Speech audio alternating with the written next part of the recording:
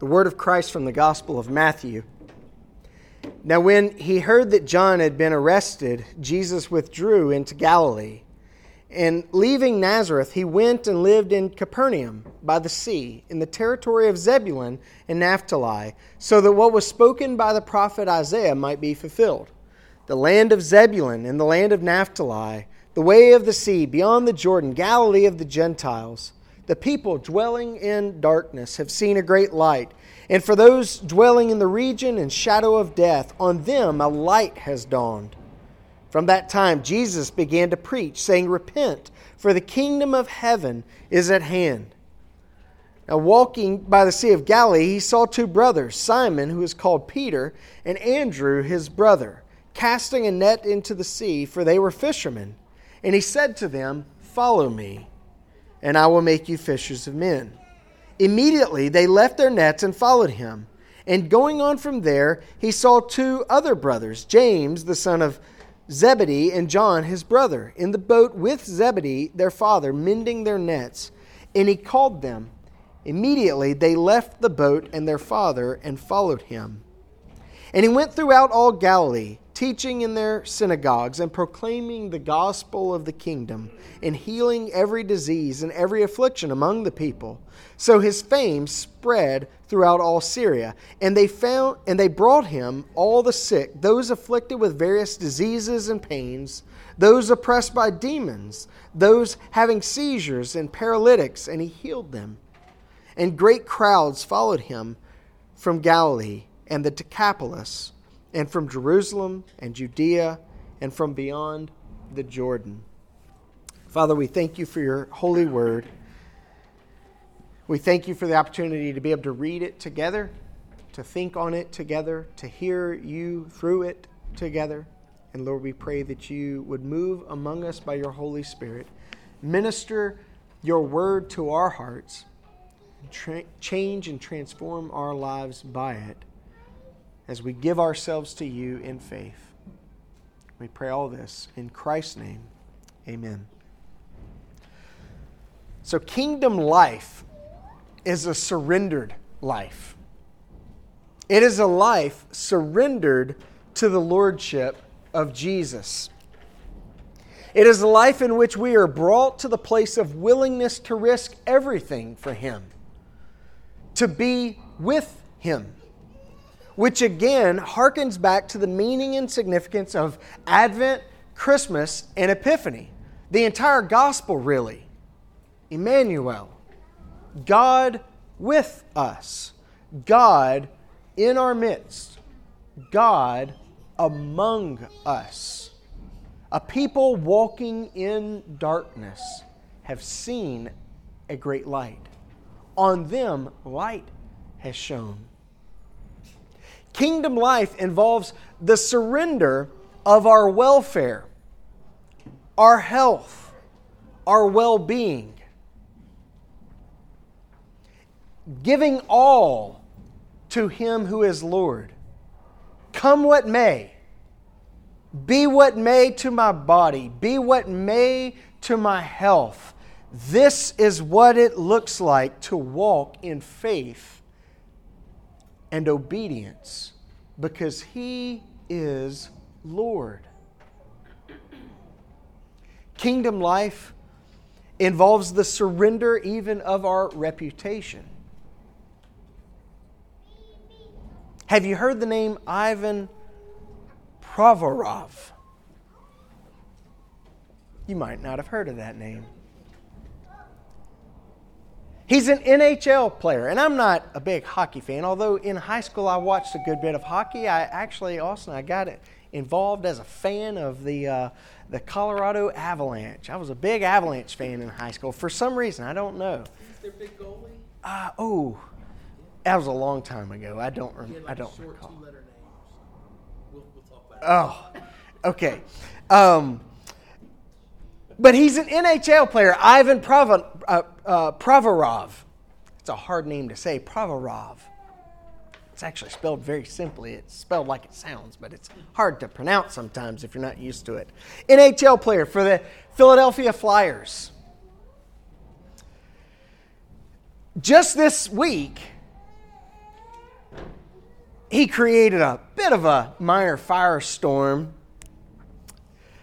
because he refused to wear pride swag at a Tuesday night Philadelphia Flyers game. Not even for the game, but instead it was swag that all the players were asked to wear in the pregame warm-up, a little skate around, just for the fans. But then let's rush back to the locker room and take it all off and get our real gear on, right? Trade out our rainbow-colored sticks for the real sticks that we're going to use. It's all a show. It's all a gimmick, really. Let's be honest. But he skipped the warm-up and stayed in the locker room. And of course, you can imagine all the hysteria about how dangerous our culture now is because one man said, "No thanks, I'll pass." It's theatrical. Not him, but them. It's performative support for a cause that really 5 minutes later means nothing. We take it all off and we get out and we get back to what we're really here for. A hockey game that all the fans have come to see. But he created a bit of a firestorm because this one person on one team said, "No thanks, I'll pass." He didn't do it publicly. He was asked publicly after the fact, "Wait a minute, why weren't you out there? Why weren't you wearing the swag? Why weren't you skating around with the same stick that everybody else had for a few minutes?" Good for him, he simply explained, "Look, I believe in freedom of choice and freedom to stand for what you believe in, and I made my choice and I stood for what I believe in. I was being true to myself and my religion." Now, of course, when asked, "Well, what religion are you?" and he says, "Russian Orthodox," everybody then wants to know, well, does he support the war in Ukraine? What is it like? What now? Because we're on to another cause. Because one man decided to not say what he was demanded to say. Now, that's not to say that the team demanded. In fact, the team stood behind him. But it's interesting. On an entire hockey team, only one person said no thanks. And he sat alone in a locker room. Now, I do wonder, were there others skating around wondering, this is kind of silly, but, it's what's asked of me? But he was true to himself. And interestingly enough, his team, his teammates, the league have all stood behind him, even applauding his willingness to, quote, be true to himself, noting that that's kind of typical of him. But that's just it. The existential demand to be true to oneself is the product of a world without objective and ultimate meaning. A world in which you must make for yourself any meaning if you're to have any meaning at all. Figure out yourself, identify yourself, project yourself, and just be true to yourself. That's the only thing that gives meaning to a meaningless world.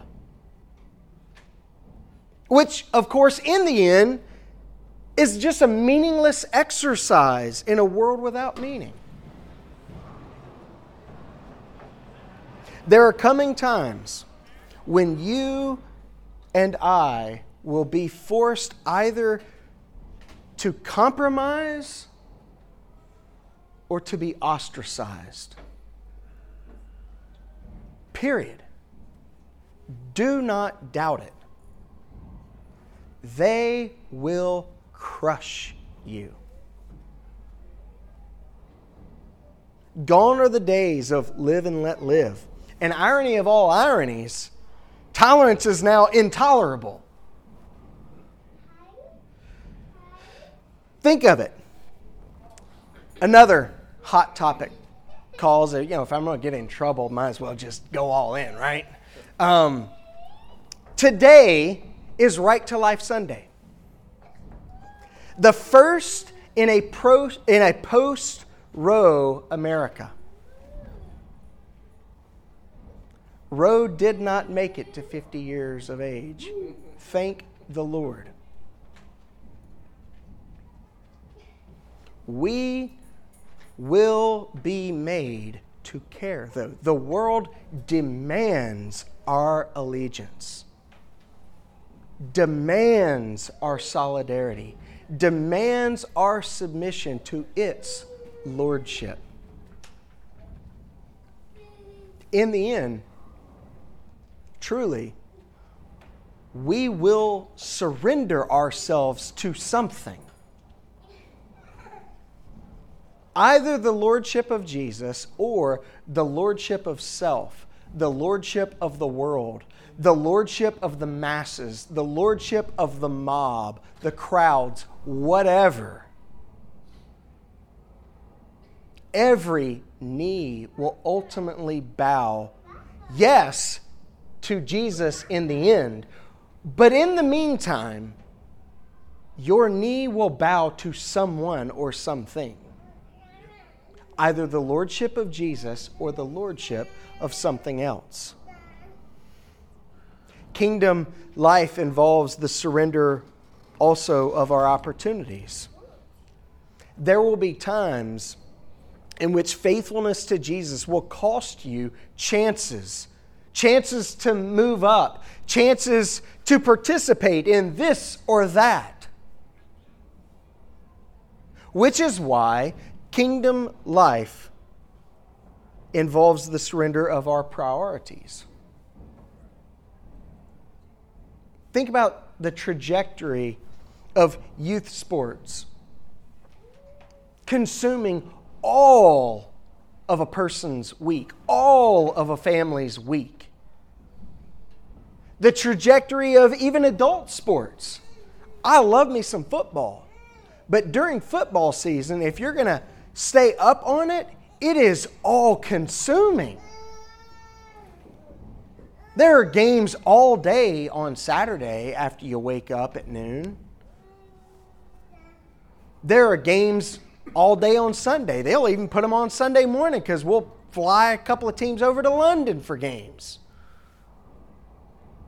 They're on Monday nights after work. They're on Thursday nights after work. They're even showing football games on Friday nights. You don't want to go to the actual Friday night lights at your local high school? You can watch some high school football on television. There's like no end. There's no breathing room.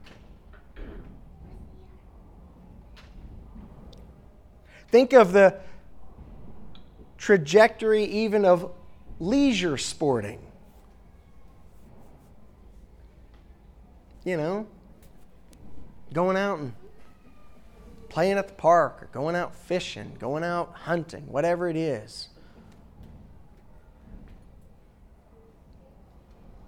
The trajectory of all of these things is that it becomes ultimate in a person's life. The thing that consumes all of your time, all of your energy, all of your free money. But kingdom life involves the surrender of our priorities. That is not to say we can't enjoy watching a football game or playing a baseball game or going fishing or hunting or anything like that.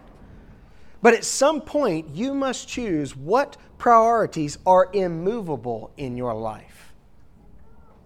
In your family's life together, what priorities are fixed and firm?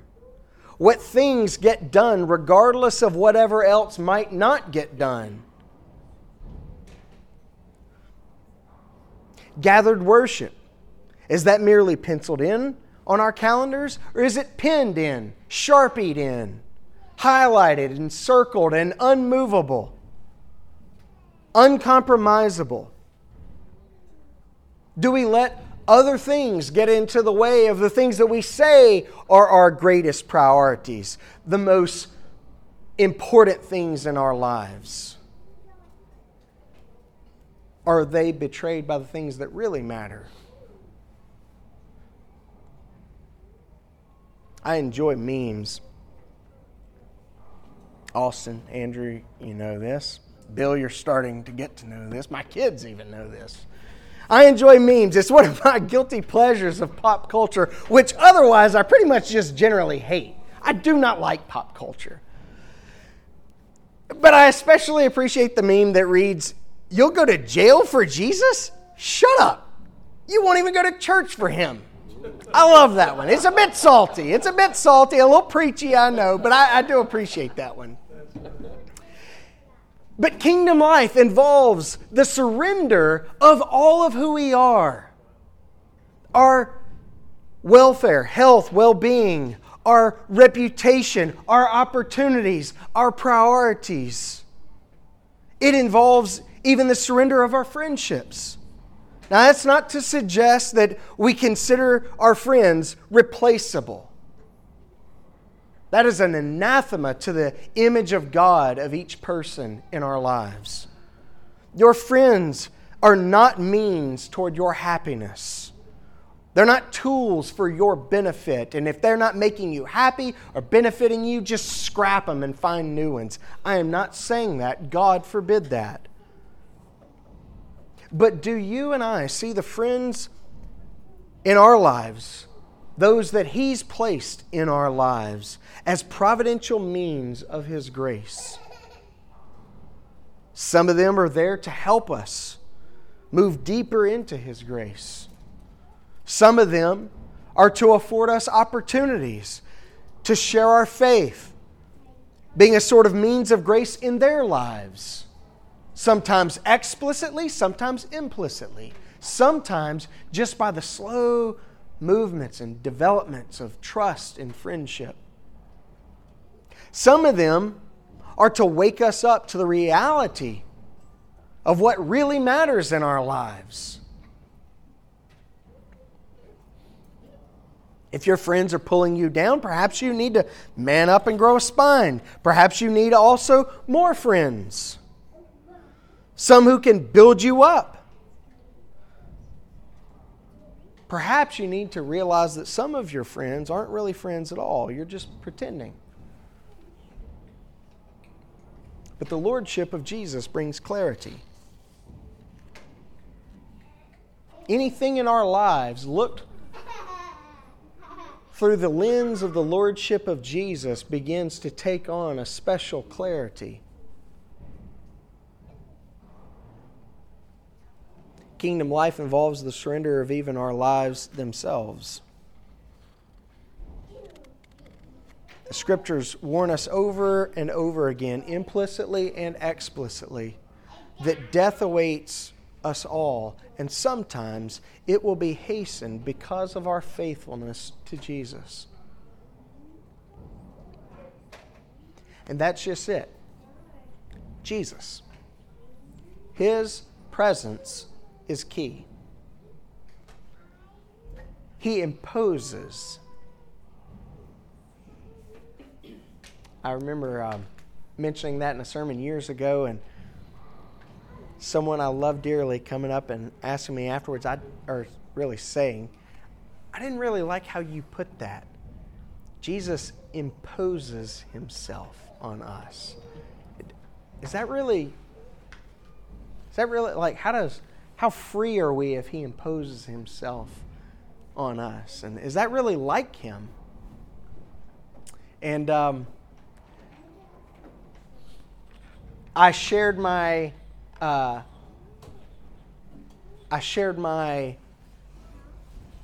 participation in her concern, but I also said, quite frankly, He does impose Himself. He's imposed Himself in your life just by virtue of the fact that you're alive, because He made you. And He did not ask your permission before He made you. Proceed to the root. Obey. Will you proceed to the root or not? Again, His presence is key. He imposes. But we find within ourselves an aversion to that imposition. It's interesting, in the Gospels, Jesus just steps right into the lives of others. Now, there are some who run to Him, some who come begging to Him. The Gentile woman saying, "Please, Lord, even the dogs have a little bit of crumbs, don't they?"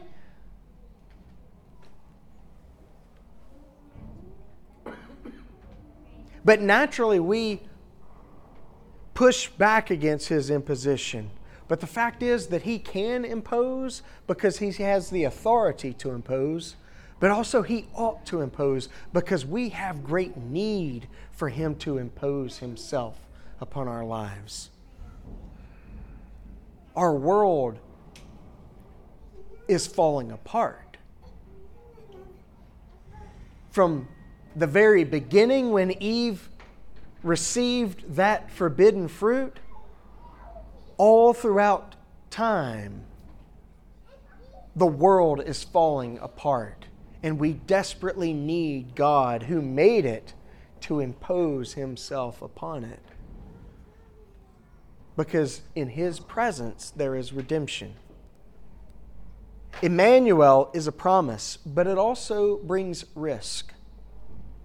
When Jesus shows up, everything changes.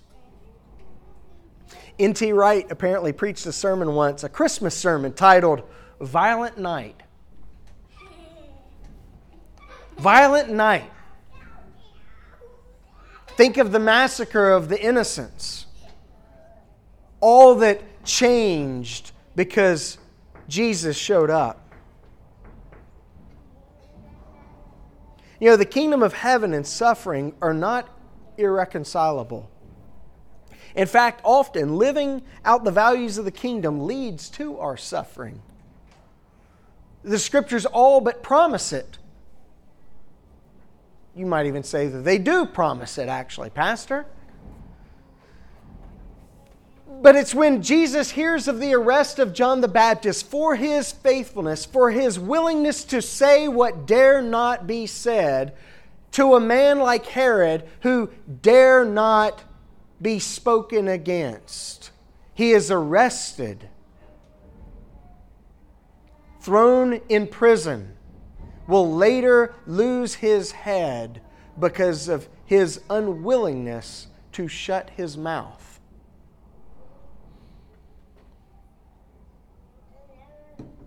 It is in that context, the arrest of John the Baptist, that Jesus begins to go out throughout Galilee and proclaim the kingdom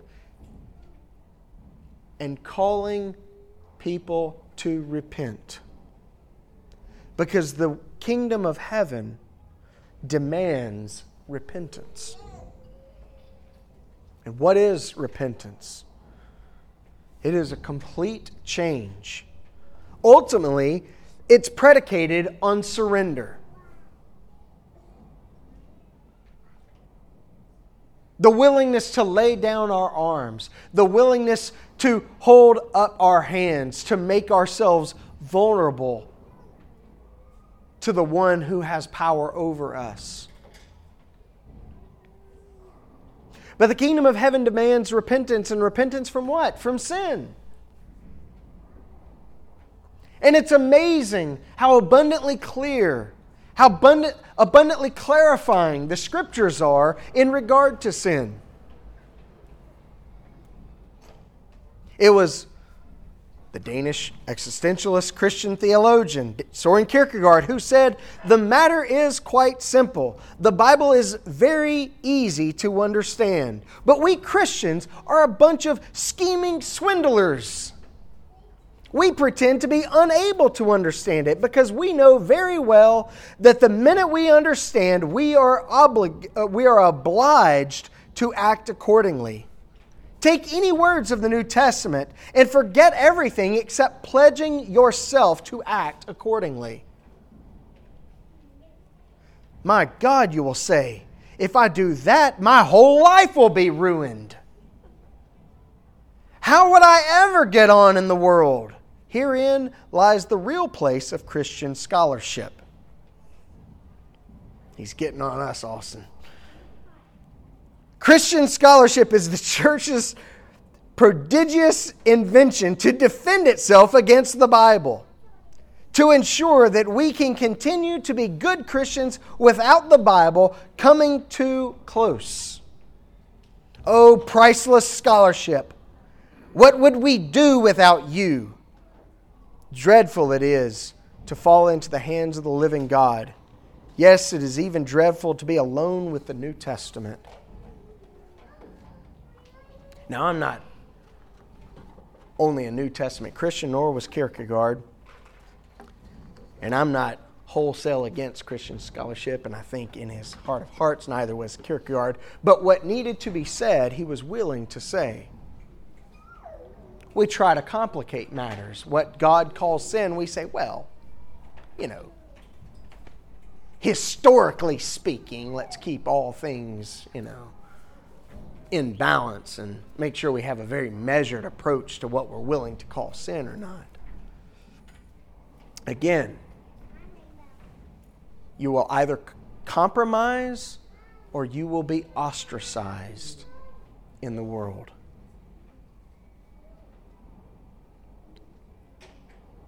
Again, what is repentance but the activity of agreement with Jesus concerning ourselves and our need for His redemptive presence, coupled with the activity of directing our lives according to His Word? Only this is true repentance. Agree with Jesus, live accordingly. Which the two really are one and the same. Trust and obey. There's no other way, David. You know the hymn. Agree with Him, live like it. That's what's happening on the page here. As Jesus says, follow me, they leave everything. Sorry, Dad. Sorry, occupation. It's all on the altar. Everything or nothing.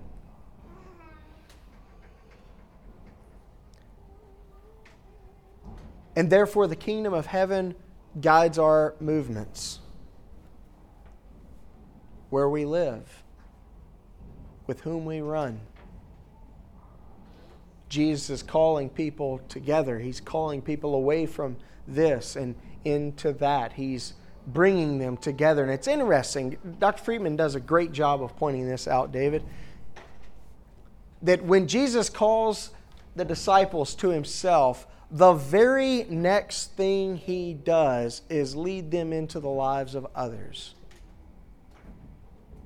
He takes them to those who are demon-possessed. He takes them to the lepers. He takes them to the sick and those who can't walk and can't see. That is His very next turn. Come with me. Where are we going? To these kinds of people. And so you have then Jesus' faithful people. And yes, you have wayward people, but you also have Jesus' hurting people.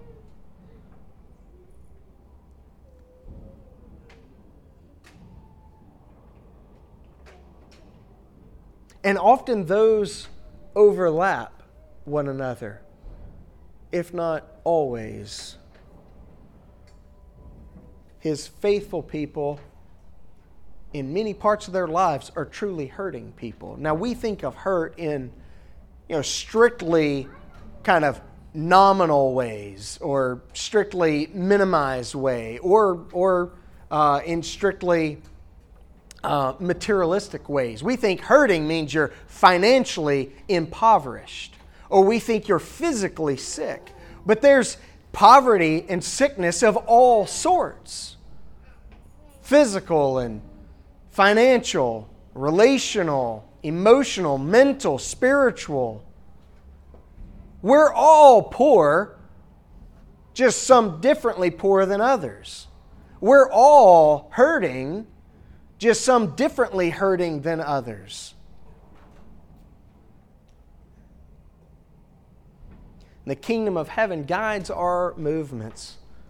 We have got to be willing, like Peter and Andrew, like James and John, to when we hear the voice of Jesus say, "Come on,"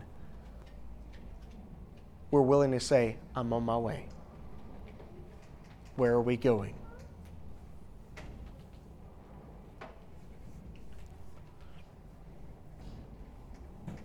And truth be told, if we are only with Jesus' faithful people and not with hurting people, which, again, faithful as we are, we still have hurts in our lives.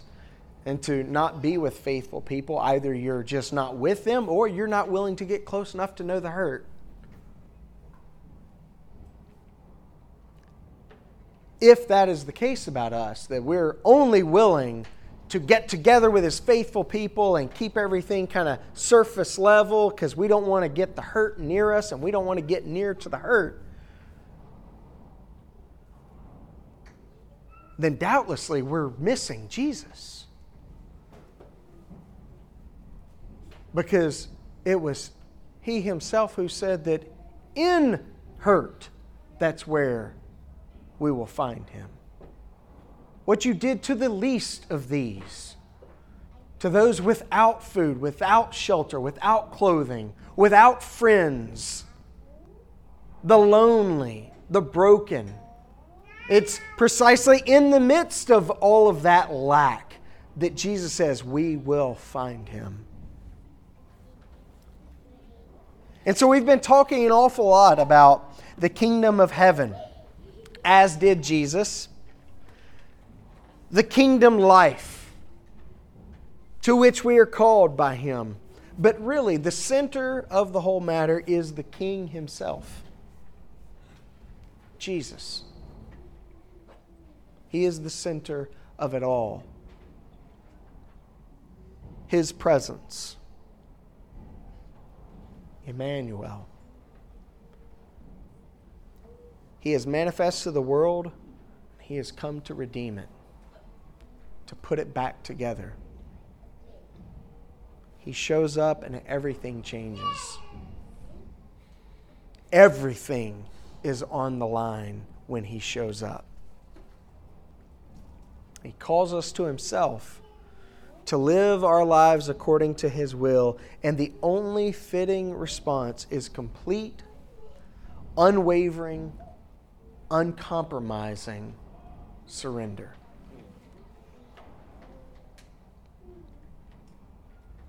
See, our problem, and by our I mean the problem of the American church, the Western church as a whole, but especially the American church, is that we think that the gospel means, and following Jesus means, I have a pretty okay, well put together life in which I've got plenty and I'm responsible and I'm living a life that's pretty well put together. It's certainly not like that guy's. And to this life that's good and whole and well-rounded, I can add Jesus. And He's my cover because in the end, we know, well, I'm not good enough to get to heaven, but He's my ticket to get there. And we think that's what the gospel is.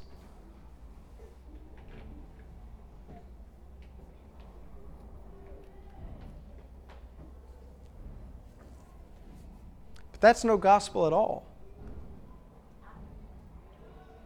That's the gospel of the American dream. That's the gospel of Western idealism and individual realism. And Jesus is some accessory that we can add to our lives to enhance ourselves, to become our better selves. But the gospel really is about the lordship of Jesus. And it demands of us a complete and utter surrender of ourselves to Him. No matter how good or bad we might think ourselves to be, is every bit of who we are surrendered to His Lordship. That is the only question that matters. That is the only question that can truly change a life. That's really the only question that can truly change the world.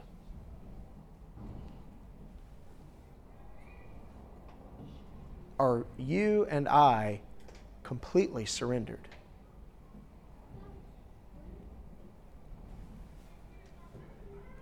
That's the question we must all ultimately face.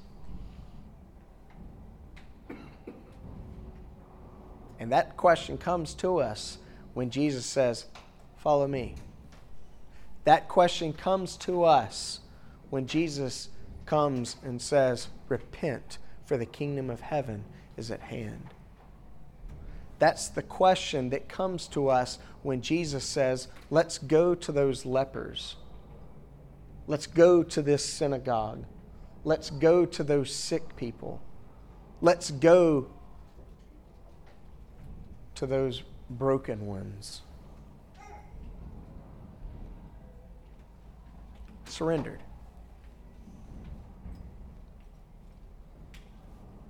Father, we thank you for your holy word. We thank you for your call upon our lives in your Son Jesus. We thank you for making room for us within yourself to know you, to love you, to be known by you, to be loved by you. And Lord, we pray that every bit of who we are, every bit of our lives, every bit of our families, every bit of our church, that it would be completely and utterly surrendered to the lordship of your Son, Jesus.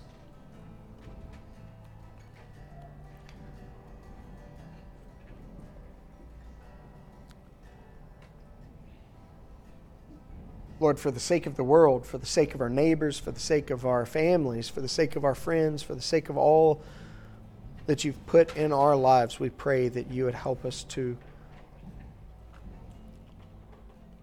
live out truly a completely surrendered life. We pray this in Jesus' name. Amen.